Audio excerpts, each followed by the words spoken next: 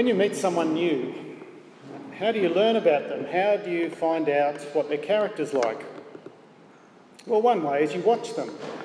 You see the things they do. You see the things they prefer. You see the way they treat people. Two people going out on a date. They do things together so that they can get to know one another. But there's a second way we can get to know someone, and that's to ask them questions. And then they can tell us about their personality and their priorities and their preferences. And that's the way to really get to know someone, because you don't have to misinterpret actions. Actions can be misunderstood. Instead, somebody can tell you why they did something. They can tell you about their character, about their dreams and their plans and what they're passionate about. So doing things together, that's one level of how to get to know someone. But it's the long, unguarded conversations where you really get to know a person. And it's the same with knowing God. In Exodus 32 to 34, we see both of those ways. We get to watch God and we get to listen to him as well. We have a story about him, about how he acts. That's chapter 32. But Moses wants to know more about God. And so he asks him. That's in chapter 33. And then in chapter 34, God actually tells Moses what he's like. And the story and the self-description, they agree, they complement one another.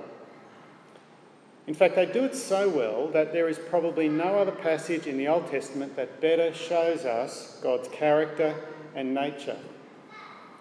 In fact, verses 6 and 7 of chapter 34 are the most quoted verses in the whole Bible. They're the most alluded to, referred to, and the most quoted. They really get to the heart of who God is. So listen carefully. Listen carefully, because if you do, you will get to know God better. You will come to rejoice in his mercy and his faithfulness. You'll be filled with gratitude that he abounds in love and faithfulness, but is slow to become angry. That his basic orientation is for you, not against you. You'll be humbled on the one hand by your own sinfulness, but at the same time you will grow in confidence that you're forgiven and accepted. You'll be encouraged to pray more boldly. So that's the sales pitch. Let's hope it measures up. Listen up.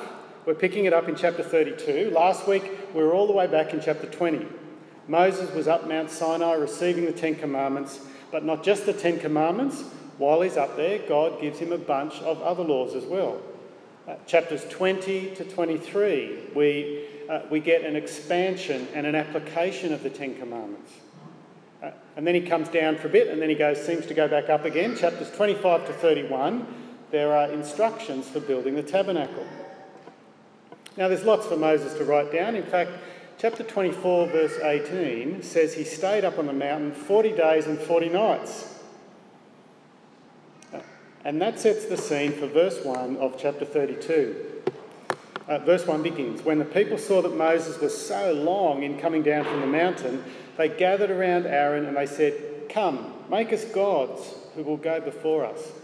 As for this fellow Moses who brought us up out of Egypt, we don't know what's happened to him.'" The people have become so dependent on Moses, they don't know what to do when he's not around. Moses led them. Moses had gone before them. And so now they want Aaron to make gods to go before them.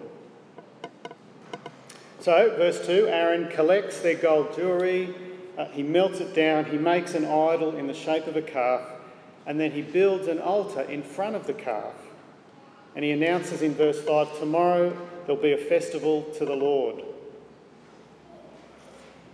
And that's what they do. Verse 6, they're so keen they get up early and they offer sacrifices, except it's not to God, it's to a statue of a golden calf, which they were told not to make, and then they worship it, which they were also told not to do, and then afterwards they have a great party, which almost certainly includes some behaviour God had also just forbidden. God promised that if they kept the covenant, they would be his treasured possession. And they promised they would.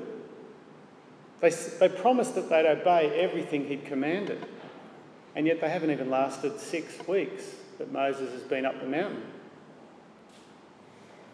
Verse 7, the scene switches from down below to up the top to God and Moses, and God says, "Go down. The people have been quick to turn away from what I commanded them." In verse 9, he says, "I've seen these people," the Lord said to Moses, "and they are a stiff-necked people. Now leave me alone, so that my anger may burn against them, and that I may destroy them. Then I will make you into a great nation." Now, just an interesting little thread that runs through these chapters is the number of references to body parts. Israel is stiff-necked. Apparently it comes from cattle or horses that you can't turn to go in another direction. They're stubborn, they're unteachable. They want to go in one direction, you want them to go in another. Now, that's an expression that's crossed over from Hebrew into English. We'll occasionally say someone is stiff-necked. But the way God is described here, let's just say it hasn't crossed over from Hebrew into English. He says to Moses in Hebrew, "Leave me alone, for my nose is hot against them." A hot nose means that God is angry. He wants to destroy them. They deserve to be destroyed. God would be entirely consistent with his promises to just wipe them out. But notice what he says to Moses. "Leave me alone, for my nose is hot against them." It's almost an invitation for Moses not to leave God alone. It's a hint, I think, that God's character is less towards being angry and more towards being forgiving. It's a hint that if Moses was to ask, God would cool his nose. He would calm his anger. And that's what Moses does in verse 11. He says to God, "Why should your nose burn against your people?" And then he goes on to give God 2 reasons why he shouldn't. Firstly, because if you do, verse 12, the Egyptians will say, "You brought them out of Egypt on purpose to kill them. Your name will be dragged through the mud." And secondly, verse 13, "You promised Abraham, Isaac and Israel you'd make their descendants as numerous as the stars in the sky." Because you're faithful to your promises, because of your reputation. And so he pleads in verse 12, "Turn from your fierce anger, relent." It's actually a word that's used for repent. Repent and do not bring disaster on your people. Now, if we've been following the way that God has acted with his people from Adam all the way through Abraham, Isaac and Jacob, we're not going to be surprised by what God does. He does just what Moses asks. Verse 14, "The Lord relented and did not bring on his people the disaster he threatened." It's actually the word for repent. The Lord repented. Now, that should puzzle us, I think. It's hard to work out how God can be sovereign and controlling and planning and knowing everything, and yet it seems like here he's changing his mind. And I think part of the answer is bound up in chapter 34, where God says he abounds in love and faithfulness, but is slow to become angry. His natural inclination is to love. He's easily convinced to keep forgiving. It doesn't take much to convince him to keep forgiving. The natural, simple way of reading this is that Moses' prayer caused God to change the path that he'd suggested. We may not understand that, but can I suggest we can rejoice in that? Because it means that when we pray, we can be confident our prayers are heard, our prayers are effective. Somehow, us praying is bound up in God's purposes being achieved in the world. That's startling. Back to Moses, verse 15. He heads down the mountains to check out the damage. He's carrying the 2 stone tablets. He's doing very well for an 80-year-old, I think. He's up and down the mountain. He's carrying his load. He's doing the extra burden. He gets to the camp, verse 19. He sees the calf. He sees the partying.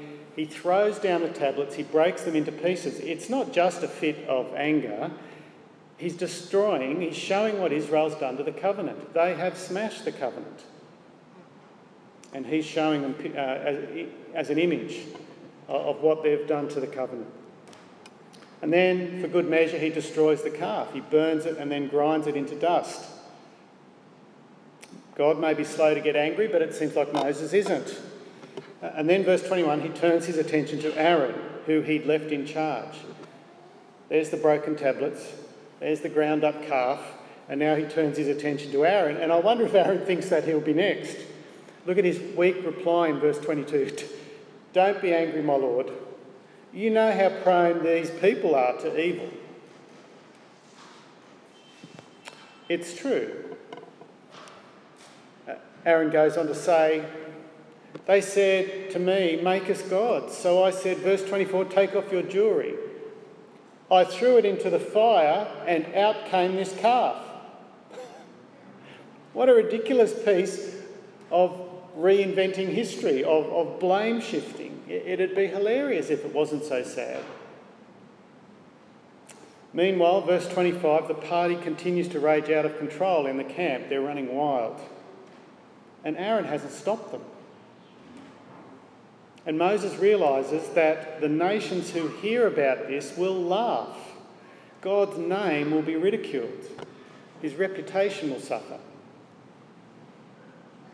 And so he stands at the boundary of the camp and he shouts out for volunteers. Who is for the Lord? Verse 26, and the Levites, the priests, join him. And they bring their swords and they go through the camp and they kill those involved in what was probably an orgy. Killing brother, friend, family member. And we're told that day 3,000 died. It seems like that finally stops the party. And verse 29, Moses commends the Levites for defending God's honour. Now, I don't know about you, but I can't help wondering if Moses did the right thing or not. Is this what God wanted? I don't think the narrator makes it obvious whether this is a good or a bad thing. Either way, it's not going to be the end of the matter. Verse 30, the next day Moses assembles the people and he says to them, you committed a great sin. No doubt about that. Perhaps I can make atonement. Perhaps I can satisfy God's anger. Now, is he thinking about the punishment he's just performed as a way of atoning for the sin? Or is he thinking about the offer he's just about to make God? Once again, I'm not sure it's clear what he means by how he's going to make atonement. So Moses goes into God's presence and verse 31, he confesses the sin of the people. He asks God to forgive, just wipe out the slate. And then he adds, but if not, if you're not going to just forgive, then blot me out of the book you've written. He's offering himself in place of the people to pay the cost of their sin, to be the atoning sacrifice for their sin. But look at God's reply in verse 33. Whoever has sinned against me, I will blot out of my book. Now go, lead the people to the place I spoke of, and my angel will go before you. However, when the time comes for me to punish, I will punish them for their sin. And the Lord struck the people with a plague because of what they did with the calf Aaron had made. We don't know. I want to know more details about that. When did it happen? How many died? We're not told. So in this little speech, on the one hand, God says it's not up to Moses to make atonement. No one else can pay for another's sin. Each has to pay for their own sin.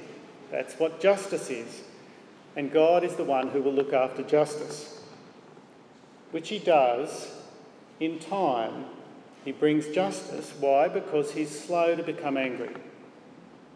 He's slow to become angry. And what Moses couldn't do, couldn't make atonement, in God's timing, Jesus does. When Jesus died as an atoning sacrifice, God himself satisfies his own justice in paying for the sin not just of Israel but for the sin of the whole world. You can't do it, but I can, says God. And he does. And I wonder in this speech if there's not a slight rebuke against Moses and his quick action of immediately delivering the death sentence. God says, your job is to lead the people. I will do the blotting out. You don't need to do it. When the time comes for me to punish, I will punish. And then he describes that plague, verse 35. Moses is quick and impulsive to act. Remember how he killed the Egyptian on an impulse way back in chapter 2, and now he's jumped in once again. Whereas by contrast, chapter 34 says, God tells Moses that he's slow to become angry, while Moses seems to be quick to anger. Despite the people deserving it, despite them failing the conditions of the covenant, God perseveres. He's slow to become angry. As we move into chapter 33, he tells Moses to lead the people into the land. And that's where we come to the end of section 1, the story, where we've watched how God has acted. We've just observed. Well, section 2, we get the self-description. The questions are asked and the answers are given. If we jump down to verse 7 of chapter 33, we're told that Moses would meet with God in a tent that had been set up for them outside the camp, not right in the middle, away from the people, but not too far away. The people could still see the tent. And in verse 11, the Lord's presence would come down on the tent and he would speak with Moses face to face, as a man speaks with a friend. And in that conversation, what Moses wants most is to know God better. Maybe, like us, he's been slightly puzzled with how God has acted in the previous chapter, or longer. He wants things cleared up. Why did you do what you did? Why did you behave the way you did? Because it's what he needs if he's going to lead the people properly. So look at what he says in chapter 33, verse 13. If you are pleased with me, teach me your ways, so I may know you and continue to find favour. He wants to know what it is that guides God's actions, what lies at the core of God's being. Verse 17, God agrees, and he says, I will do the very thing you've asked because I'm pleased with you. And then verse 18, Moses adds another request. Now show me your glory. Teach me your ways, show me your glory. Now the glory of God, we've heard about it a little bit. It's just sort of sprinkled through Exodus. It's a visible representation of God. The people saw the glory of God when the pillar of cloud led them through the desert. And when it settled, or the smoke settled on Mount Sinai, that's called the glory of God. A visible representation of God. That's what Moses asks for. But look at what God offers instead. He says, verse 19, I will cause my goodness to pass in front of you, and I will proclaim my name, the Lord Yahweh, in your presence. I'm merciful and compassionate, but you can't see my face or you'll die. God reveals himself, his character, most clearly in words, not in what he looks like. Our God is a God who speaks. And then verse 23, he promises that he will pass by Moses and he'll put Moses in a cleft, a split in the rock, so he doesn't get destroyed, just burned up. We're told he'll cover Moses with his hand and he'll only see God's back but not his face. Once again, more body parts. And that's the way it seems to have happened. It's not spelled out exactly, but as we move into chapter 34, Moses makes 2 more stone tablets to replace the ones that were broken, and he heads up Mount Sinai again. And then we get to verse 5. These verses I've been pointing towards all morning. Then the Lord came down in the cloud and stood there with him and proclaimed his name, the Lord, Yahweh. And he passed in front of Moses, proclaiming, Yahweh, Yahweh, the compassionate and gracious God, slow to anger, abounding in love and faithfulness, maintaining love to thousands, and forgiving wickedness, rebellion, and sin.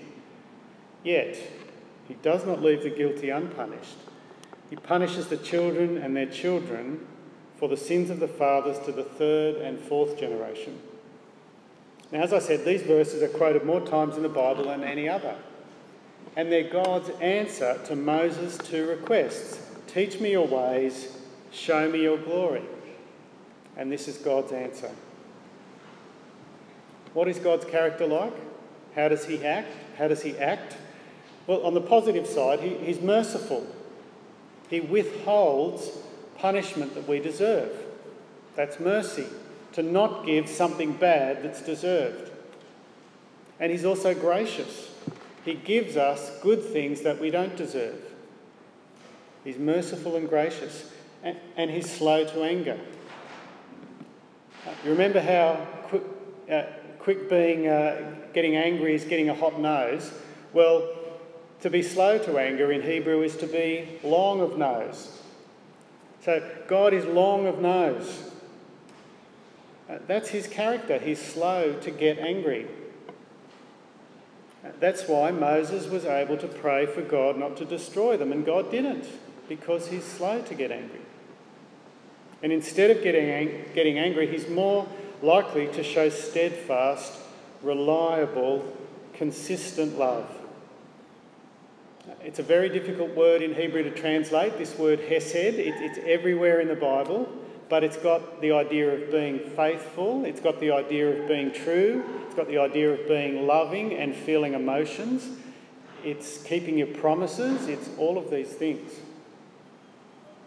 Truthful faithfulness as well. In verse 7, when he applies his character to how he deals with people, he shows steadfast love to thousands of generations and forgives their sin. But on the other hand, that's not all he is. He does have limits. As slow as he is to anger, there is a point at which his justice will fall, where his patience will run out. He will certainly punish the guilty. Israel mustn't abuse his patience, his long-suffering.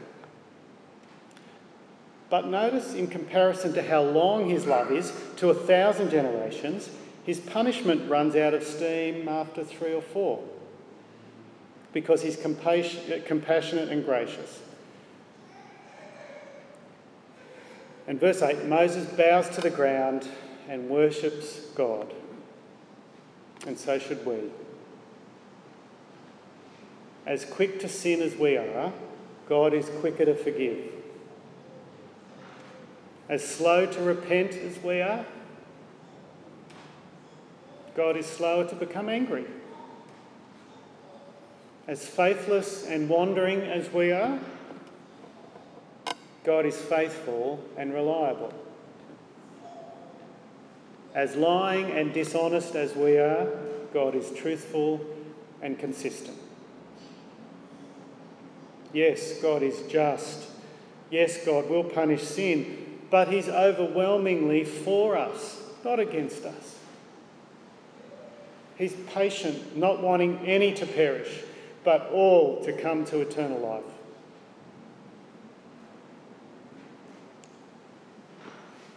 And so verse 10, God renews his covenant with Moses and with Israel. And down in verse 28, Moses writes all the words down on the second pair of stone tablets, and he's there for another 40 days and 40 nights. And when he finally does come down, his face is glowing because he's met with God. He asked to see the glory or the radiance of God, and now he's reflecting it.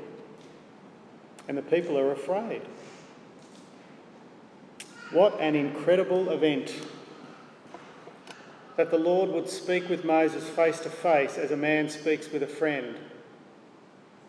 That God would reveal his character and his glory to someone and show him his ways. It's no wonder that this is the most quoted paragraph in the whole Bible.